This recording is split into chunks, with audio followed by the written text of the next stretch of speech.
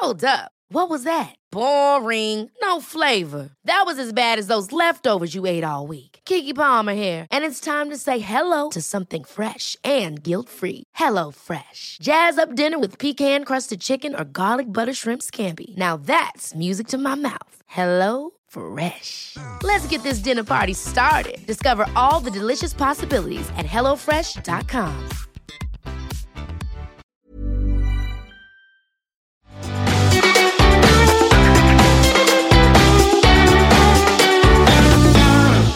Thea Green's light bulb moment came in 1999 when on a work trip to New York she noticed manicure bars on every street corner of the Big Apple and saw a gap in the UK market for professional, high-quality manicures along with an on-trend range of products. Fast forward nearly 20 years and Nails Inc is a multi-million-pound empire. Having created the UK's #1 nail bar chain with 20 locations, award-winning polishes which are used backstage at everywhere from fashion weeks to award ceremonies, Thea has used her industry experience and intelligence to launch a new brand, Incredible. Welcome to the Sheer Luck Success Stories. In each fortnightly episode, we delve into the stories behind some of the most successful entrepreneurs and careers we've seen. A very warm welcome, Thea, to your Sheer Luck's success story. Let's start at the beginning. You went to London College of Fashion to study fashion. What happened next? I was at London College of Fashion for 3 years, and during my time there, I, like so many people, constantly interned. We were talking about it before. So I was interning at Tatler when I was at London College of Fashion, and then by the time I left college, I went full-time and worked originally as fashion coordinator, I think it was called, hilarious title, and then became fashion editor at 23. So that in itself is incredible that you became fashion editor at 23. And talk to us about interning. Interning gets a bit of a hard time. This was in what year? What year did you leave London College of Fashion? So Nails Inc started in 1999. I'd have been at Tatler for 2 years, so 97. I guess I was studying from, I think it's probably 94 to 97. And I worked at Tatler, and over those 2 years worked my way up from, interning whilst I was at uni, and then fashion coordinator, I think it was called. Then it was fashion assistant, junior fashion editor, and I left as fashion editor. And were you very clear that interning was the way in and that was what you needed to do? I loved interning. I think you're right. Interning does get a bad rep. And I think it's, interning's confusing, isn't it? Because some people pay for interns and some people don't pay for interns. I think that's a lot of the challenges about the finances. But for me, in a small magazine like Tatler, I think if you're willing and ambitious, I got to do so many great things, So even when I was a student, I was going on photo shoots, I was working for the editors. The brilliant thing about those sort of smaller magazines is the runners get to do so much. So I really felt like I was learning the job. And in the end, proof is in the pudding, because I got offered a job at the end of it because they trained me throughout my uni days. So I feel like for me, it was an amazing experience and I loved it. I think a lot of people do it and then they need a job maybe on the side to support it financially. But I loved interning. You do what you have to do. Yeah. And why do you think you got the job of fashion editor at such a young age? What qualities do you think you showed them that you had that they were so drawn to? I think I've always just worked my socks off. I feel like 90% of my success is down to just sheer tenacity, crazy hard work, and just going until it's done. There's very few people I know that have been really successful and it's been easy. Most people I know, we were talking about before we went on, that, have slogged like crazy to do it. And I think, I've always had that work ethic, and I think I always just wanted to do better, And were you always ambitious from a young age? Did you always want a successful career? Is that something that drove you? It's a funny word, ambition, isn't it? Because I always feel like ambition and competitiveness all sort of feel, especially when you talk about females, people sort of put it as a negative, to be overly ambitious or overly competitive. People then have this image of this very difficult business person. So I don't like the word so much, but I think I always just wanted to do the best I could, I don't think I was particularly competitive with my peers, but I think I've always liked making money, doing a good job, people around you being pleased with what you've done. And still today, I love the fact my team are excited about whatever we're doing, and when they're not on board, we don't do a money job, we do the job that we like to do. You obviously had some star quality at a young age, because before we started recording I was saying that I remember in my very first job at Coty Beauty, you coming into the office and there were sort of whispers going around the office of people older than me saying, Thea Green's here and she's from Tatler and she's amazing, and there was a real chat, this superstar was coming in. So you obviously had something back then. So tell us about New York. So it was on a trip to New York. So I had an American boss at Tatler, and we frequently went backwards and forwards to the States. And I was just inspired by the convenience of nail bars, really. The fact that everyone that we travelled with would get their nails done as soon as they landed in the States. It's one of those things you do. You'd shop for the American brands and you'd get your nails done. It was like,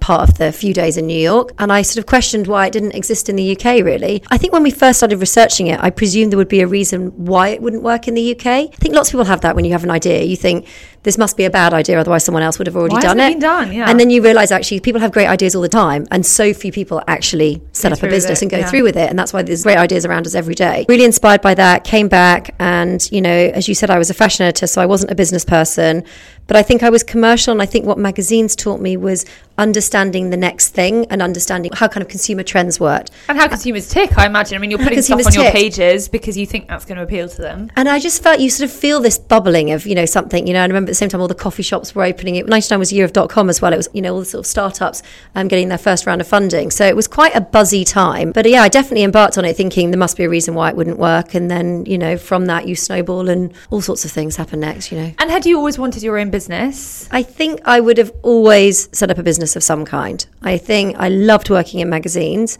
and I still feel like I work in fashion today at Nails Inc. We have lots of associations with fashion, and nail colour itself is an item of fashion. I would always have set up a business.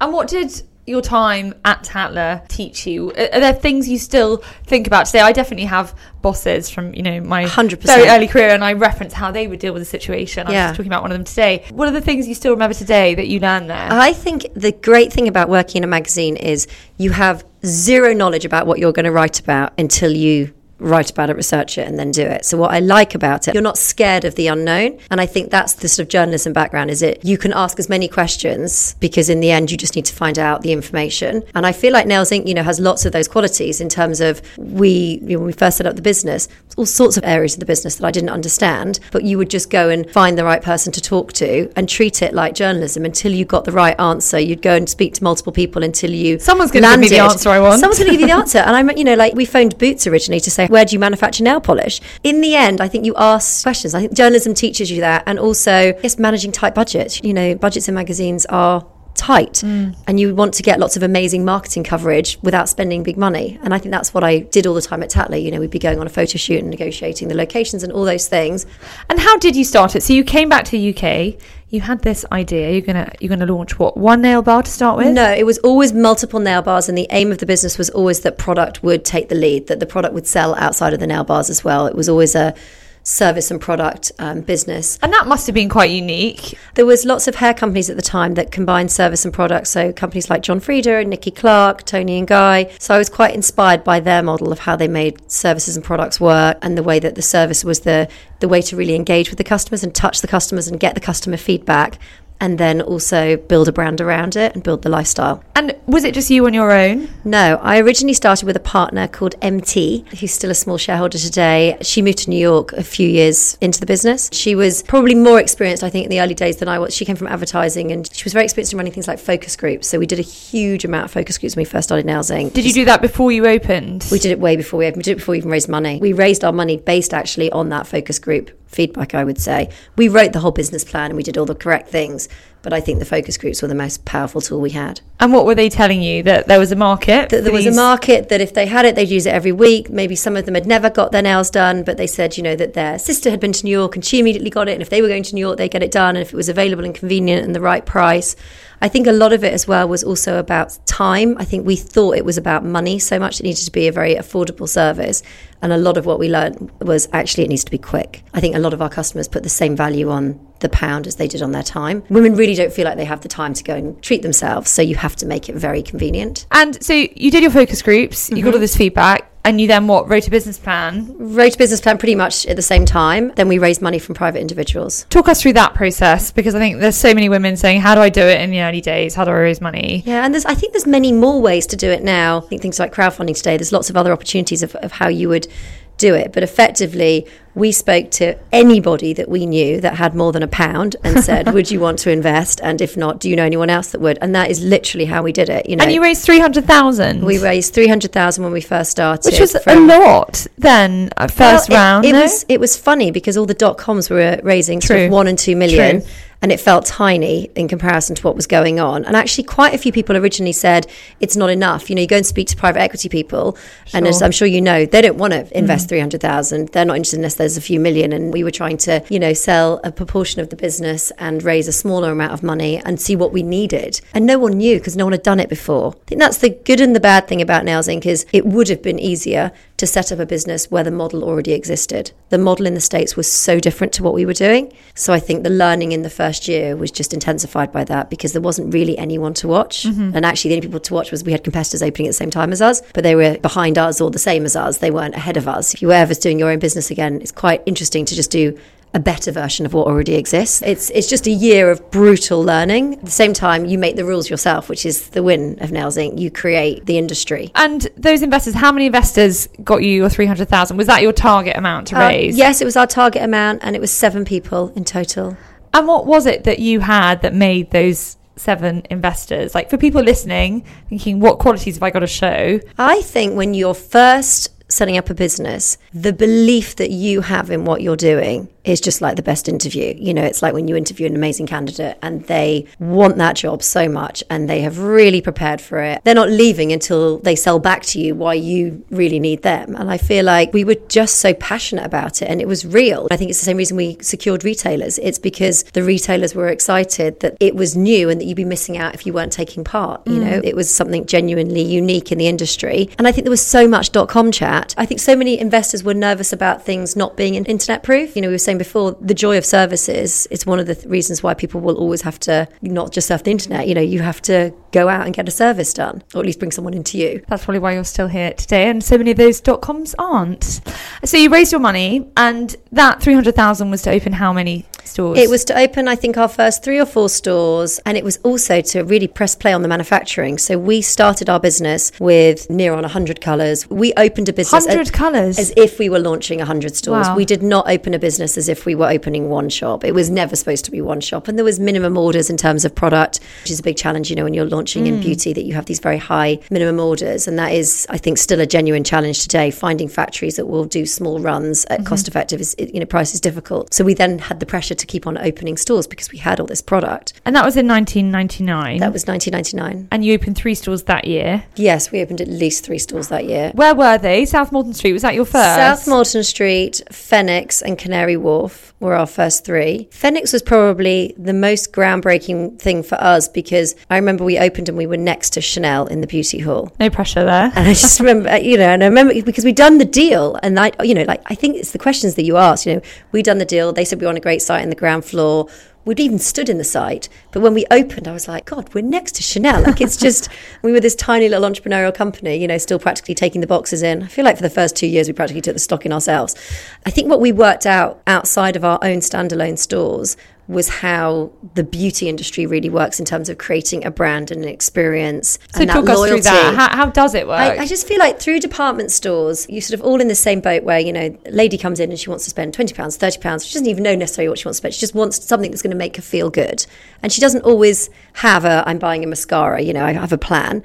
It's you wander into a beauty hall very often with, I want something that's going to make me feel good. And I think that was really exciting because if we could make you feel good sitting at the Nails Inc. nail bar and then buying a Nails Inc. nail polish, it felt like we had the equal opportunity of Chanel that had been around for 100 years that was going to sell you fragrance. It felt like we were not on a level playing field at all, to be fair, but at the same time had the same equal opportunity.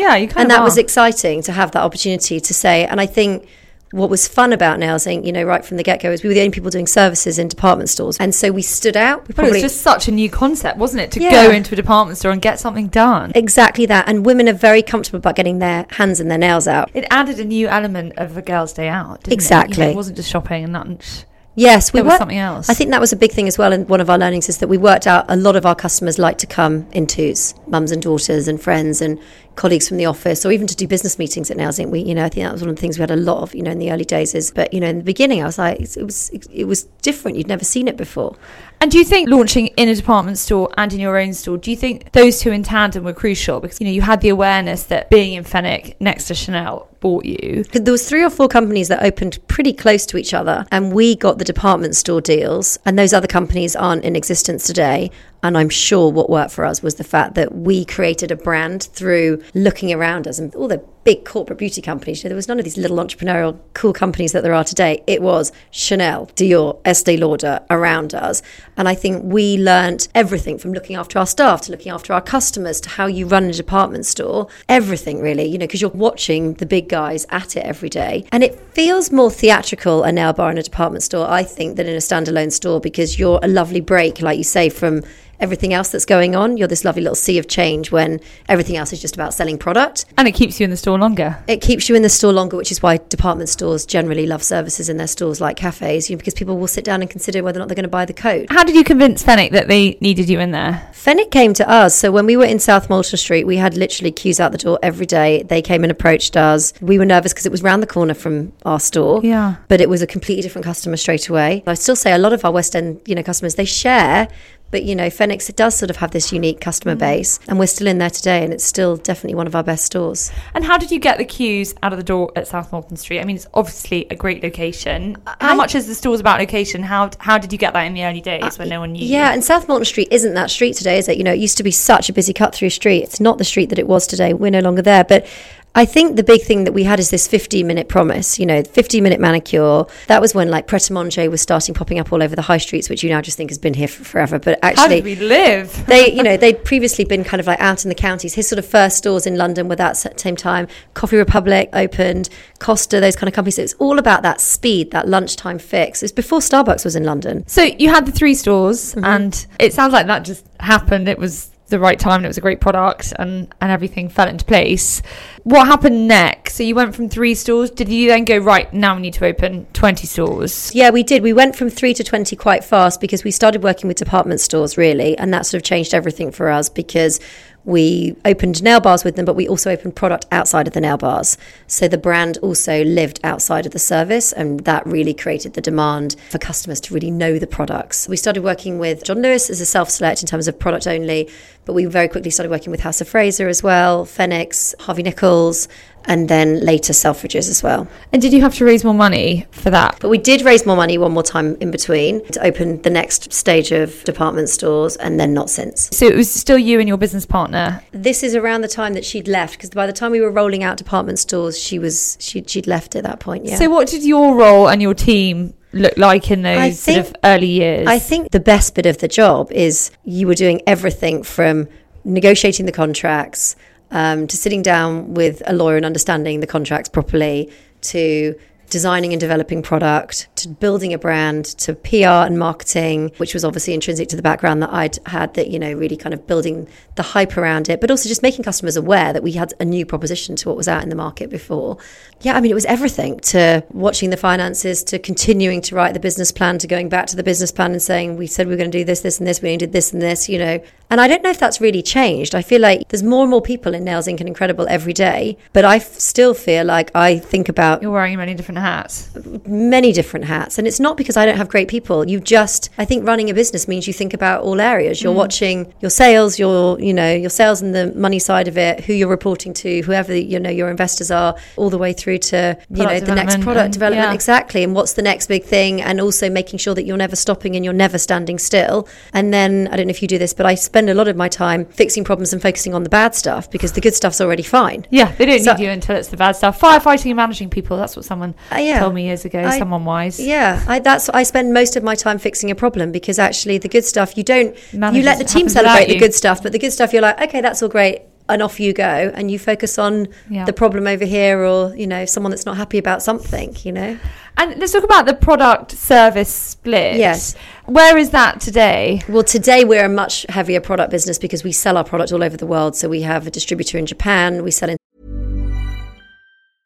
Selling a little or a lot? Shopify helps you do your thing however you cha-ching. Shopify is the global commerce platform that helps you sell at every stage of your business. From the launch your online shop stage to the first real-life store stage, all the way to the did we just hit a million orders stage. Shopify is there to help you grow. Shopify helps you turn browsers into buyers with the internet's best converting checkout. 36% better on average compared to other leading commerce platforms. Because businesses that grow, grow with Shopify. Get a $1 per month trial period at shopify.com/work. Shopify.com/work. Hey, it's Ryan Reynolds, and I'm here with Keith, co-star of my upcoming film, If, only in theaters May 17th. Do you want to tell people the big news? All right, I'll do it. Sign up now and you'll get unlimited for $15 a month and 6 months of Paramount Plus Essential Plan on us. MintMobile.com/switch. Upfront payment of $45 equivalent to $15 per month. Unlimited over 40 gigabytes per month. Face lower speeds. Videos at 480p. Active Mint customers by 531.24 get 6 months of Paramount Plus Essential Plan. Auto renews after 6 months. Offer ends May 31st, 2024. Separate Paramount Plus registration required. Terms and conditions apply if rated PG. Sephora in the US, in the Middle East, we sell in boot stores. So product is a bigger business of, ours today. It's probably around 70-30 today. And how do you keep innovating? Because, over the years, you've come up with some incredible ideas, some wacky ideas. Do you notice how many times you say the word incredible? This is why the brand name is good. I must stop saying it. No, you must say it more. How do you keep innovating? And talk us through Paint Can. Talk us through, what did you do when the gel effect came along? Did that worry you? But, you fought it off. You created your own range. I think because I'm not a nail technician, I just always look at the bigger market because I'm not submerged in nails. So I love nail polish and I love getting my nails done. And I really do believe in regular manicures. But I see it as a wider marketing picture. So I think if the customer wants a green, organic, vegan, halal nail polish, if she wants that in skincare, then I presume she might well want it in nail polish. Because if she's your superfood nail range, which is what we and we're continuing to do that. So we've done superfood in terms of kale products. We've designed a range recently which is pure, which is very non-chemical nail polish, which is halal friendly. All of our products are vegan now. I think we're constantly moving the products on to deliver. What is a halal friendly? So it means that the nail polish will permeate water and oxygen because of part of their religious beliefs. When they wash their hands, they want to know that the water and oxygen can permeate through. So it means there's no barrier so it can come through the nail polish. Same with the paint can. It's like, what fun way can you dispense nail polish? So for people listening, Nails Inc. launched a paint can line, which was literally like a can of spray paint that you sprayed on your nails with some nail varnish in. Yeah, and you got it on your skin, but you washed it off and it stuck to your nails, but not your skin. Yeah, you could put barrier cream on, or I actually enjoyed the experience of having it all over my hands. Then you would wash it off, as you said, and it would only adhere to a base coat, or if you already had a colour on your nails, it would adhere to that. So it would immediately come off your skin. It would just almost like water paints would just fall off, but it would stay on the nails. And it was just a great fun product. It was our most talked about product I think we've ever done. And in terms of press, hugely successful. But talk to us about that kind of decision you make, because people often say my best sellers are never what people think they are, and I make different products and I innovate for press, but actually I keep selling the stuff that's really not that cool. I think for us, we've always done well in innovation. I think it's part of the DNA of the brand. So we don't sell an ordinary colour. Nails Inc. does not sell a red without a story. We would have a red that is pure formulation or infused with kale. We always have a story of how we've created a product, and it's very often driven by either something that we think is going to be a trend or something that we see as a trend in a completely different area in fashion or beauty or skincare. And I guess we use Nails Inc. as a canvas for other wider trends and things that excite us, whereas maybe other nail companies just go, let's create a beautiful red. We don't think that way at Nails Inc. We create a beautiful red with an amazing backstory, with a unique ingredient different to any other red we've had before. We sort of try and push the boundaries. Yeah. Let's talk about the gel range that you do and the whole gel craze that swept the globe however many years ago. Did that worry you at the time? Well, were you panicking going, what are we going to do? What are we going to do? We had been doing gel manicures pretty much since the offset of Nails Inc. So we'd been using a service called Biosculpture, a South African product. So we had always done something that was a gel manicure. In terms of product, when the gel manicure craze, I guess, hit every home in High Street because everyone got it in a salon, whereas historically ourselves and very few other people had that service, we created a range with the same technology as a gel manicure, but in a smaller percentage, so that you could have a gel polish at home with the same plumping, the level of shine, extra wear time, but that you would take it off with normal nail polish remover, because a lot of our customers don't enjoy the removal system, either in terms of the acetone soak or just the faff and the time. So we said, gel is a trend that's going to be here to stay. Let's use that language. The customer likes the word gel, so let's put that gel language and that gel formulation and those ingredients into something that's much easier to use. And let's continue to sell our gel manicures in our nail bars. But what we didn't ever do was sell a gel manicure kit at home. Because what we didn't believe in, the only element of the business I think we still don't believe in today, is that a customer at home can do a gel manicure well by themselves. And is the desire for gel still there? Is it waning? There's a demand for something that's convenient, that lasts for that long. I think the customer's quite split, and so we offer for both. Talk to us about QVC. Yes, because I'm going there tonight. Oh, are you? Because yes. For people that don't watch QVC, shop QVC, or are the QVC customer, I think they kind of don't understand what immense power it has. Yeah.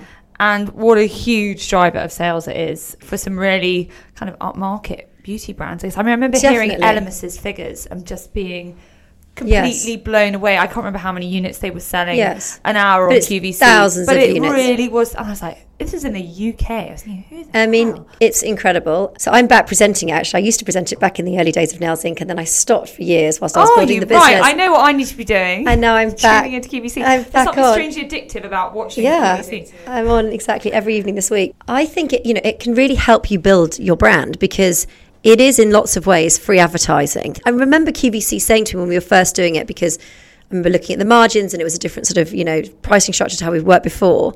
But actually, and people do make very good money on QVC, but even if you didn't, it is the most powerful tool in terms of advertising, because you get to really tell your story. I don't think there's anywhere else. Well, you've got to talk about something for however long you're on. I know. Well, sometimes I'm on for an hour, so I have a long chat. Do you sell to them at wholesale, and then you sell to them at wholesale, and then they discount and...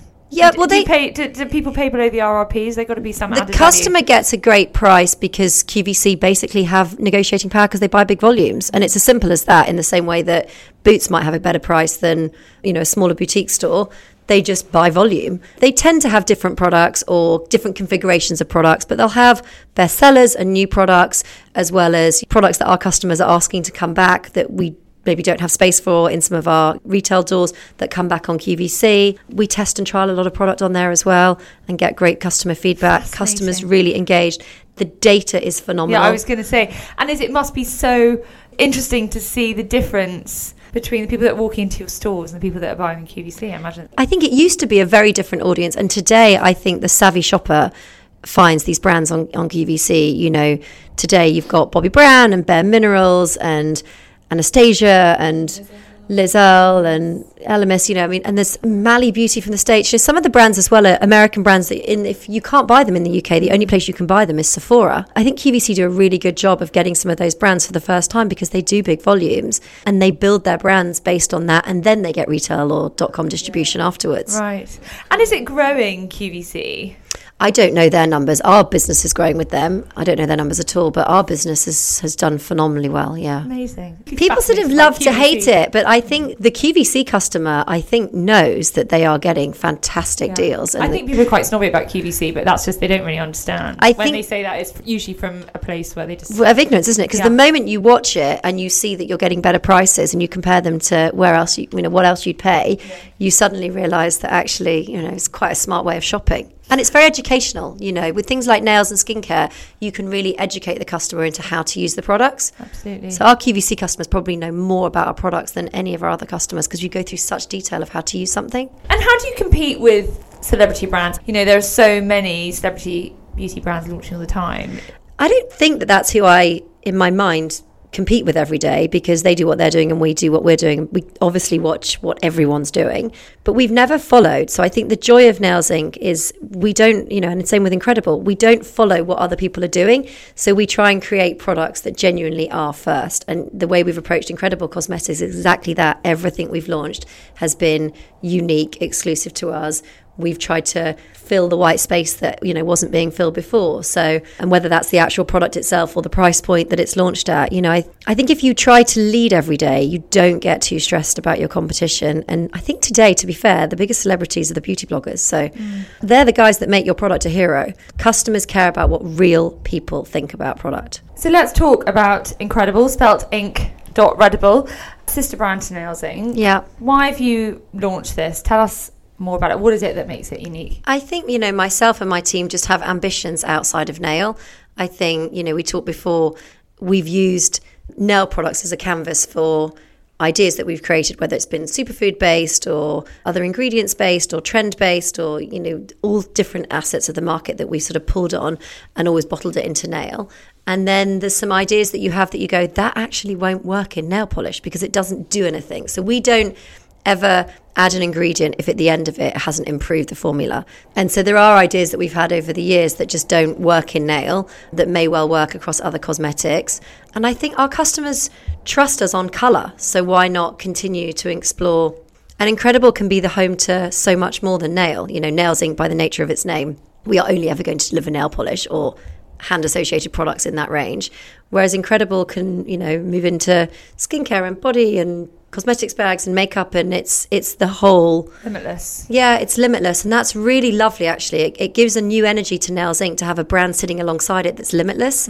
Then you go, let's break some Nails Inc. rules. And I think since we launched Incredible, we've really broken some of our own Nails Inc. rules, and it's been really successful to Nails Inc. to say we don't have to do that just because we've always done it that way. And I think we've had probably one of our best years in terms of product development on the back of saying just because Nails Inc. always did it doesn't mean that we have to do it that way anymore. Let's do it differently, different price point, different product, different configuration. Yeah, and it's been really good for us. And do you run it as a separate business or just a separate brand? Same. It's the same team behind it. I mean, pretty much all the team crossover, all brands. And how big's your team? We're around 35 in head office, but because of the nail bars, we're up to around 200 people in total. And how different has it been launching a brand in 2017 versus 1999? I mean, I think we've got the experience of Nails Inc. behind us, and a lot of the initial distribution for Incredible is the same retail partners that we work with, and then Incredible has won its own unique distribution, is living outside of Nails Inc. now as well. It's only 4 months old or something, I think, Incredible at this point. We launched it in November, so it's a mere baby, but it has won lots of its own distribution too. It's different because it shares so much of the Nails Inc. DNA. You sort of instinctively know a lot of the answers to what the customer experience and journey needs to be like on Incredible. But it's positioned at a slightly lower price point than Nails Inc. And it starts at around, was it £8? £8. Although some of Nails Inc.'s best-selling products today are £11, so some of our sort of really keen price points is where we're seeing the volume too. And that's why I think Nails Inc. and Incredible are very good together, because they keep sharing the learnings of where the market's at, and also to recruit new customers. I think, the Incredible price point is fantastic for that. It's really an exciting price point, but the product and the formulation sort of punches way above what you'd expect. What are the products in the Incredible range that have surprised you the most, or are the best sellers? The best sellers so far is we launched a product called Lip Jelly, which is this jelly lip balm with a little flower inside, and that sold out in its first few days of launch. Wow. So that was phenomenal for us. I think we knew that was going to be our best seller, to be fair, but it took a higher percentage of the weight than we thought. Otherwise, we'd have had some more stock. And then we just recently had a lot of hype around this jelly highlighter called You Glow Girl that we've launched, which is sold out in Sephora. Sephora actually took all of the stock, so it hasn't landed in our other retailers. It will do soon, but it's sold out with them. The US bloggers have all really picked up on it because it's $12 and it's a different texture to a normal highlighter because it's this jelly highlighter. Ooh, so that's been selling really, that's sold really, really well for us. And you just mentioned bloggers a couple of times. That's obviously been a big change. You really believe, do you, in the power of bloggers and the importance in making a product successful today? So I believe in the 360 approach. I believe in everything from making sure that your consumers are fully aware wherever they're reading up on you, to having that content on your own website, to being on QVC and sharing your brand story, to being on a 16-year-old's beauty blog, and talking to her audience.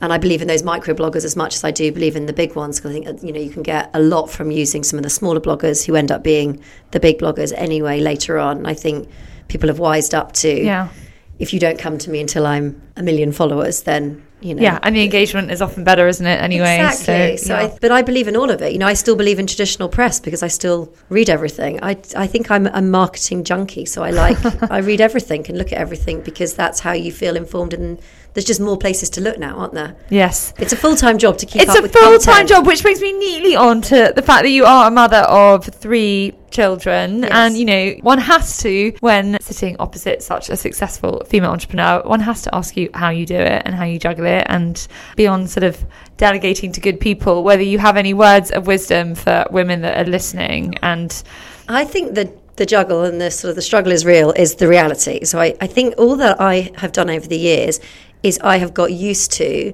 the fact that you have these two jobs all day, and that sometimes family life is absolutely smooth sailing and no one needs you and you can work your socks off, and other times you need to leave the office and look after something at home.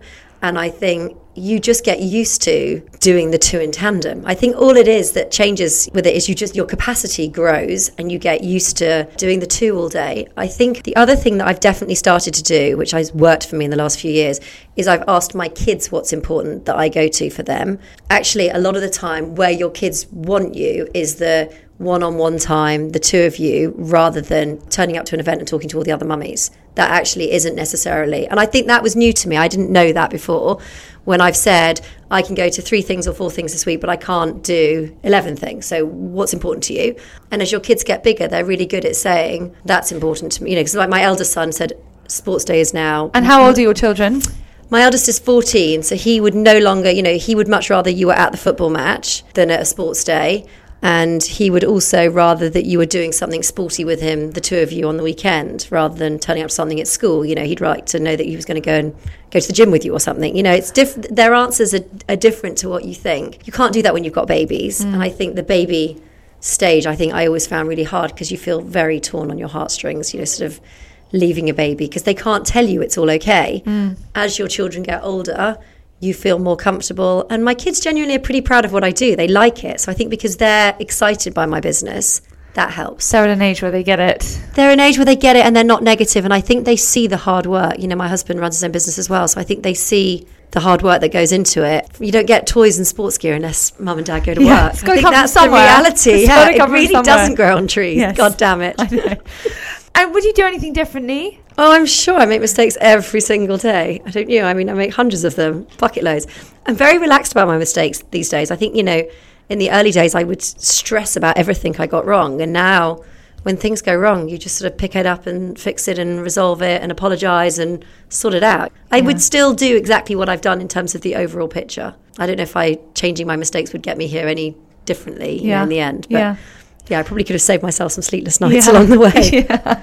And what advice would you give to want-to-be entrepreneurs to do it? I would say do it, because I don't think anything's anywhere near as complicated as you think. Running most businesses, it's a whole load of hard work. The thing that keeps most businesses going is that founder wanting to keep pushing on, because the early days are tough. But I don't think it's hard. I don't think it's complicated. I don't think there's any missing magic that you or I have got that someone else hasn't got. I feel like anyone can do this. Anyone can set up their own business. It's just how much you want it. And so I feel like if you're hungry and you really want it, you'll go on and be successful. If you only half want it, I would avoid it, because it's definitely full on. Well, I think that's a great place to end. It's been a real pleasure chatting to you, Thea. Thank you so much. And I certainly need to try that jelly highlighter. Yeah, of course. I'll bring it in next like time. A great product.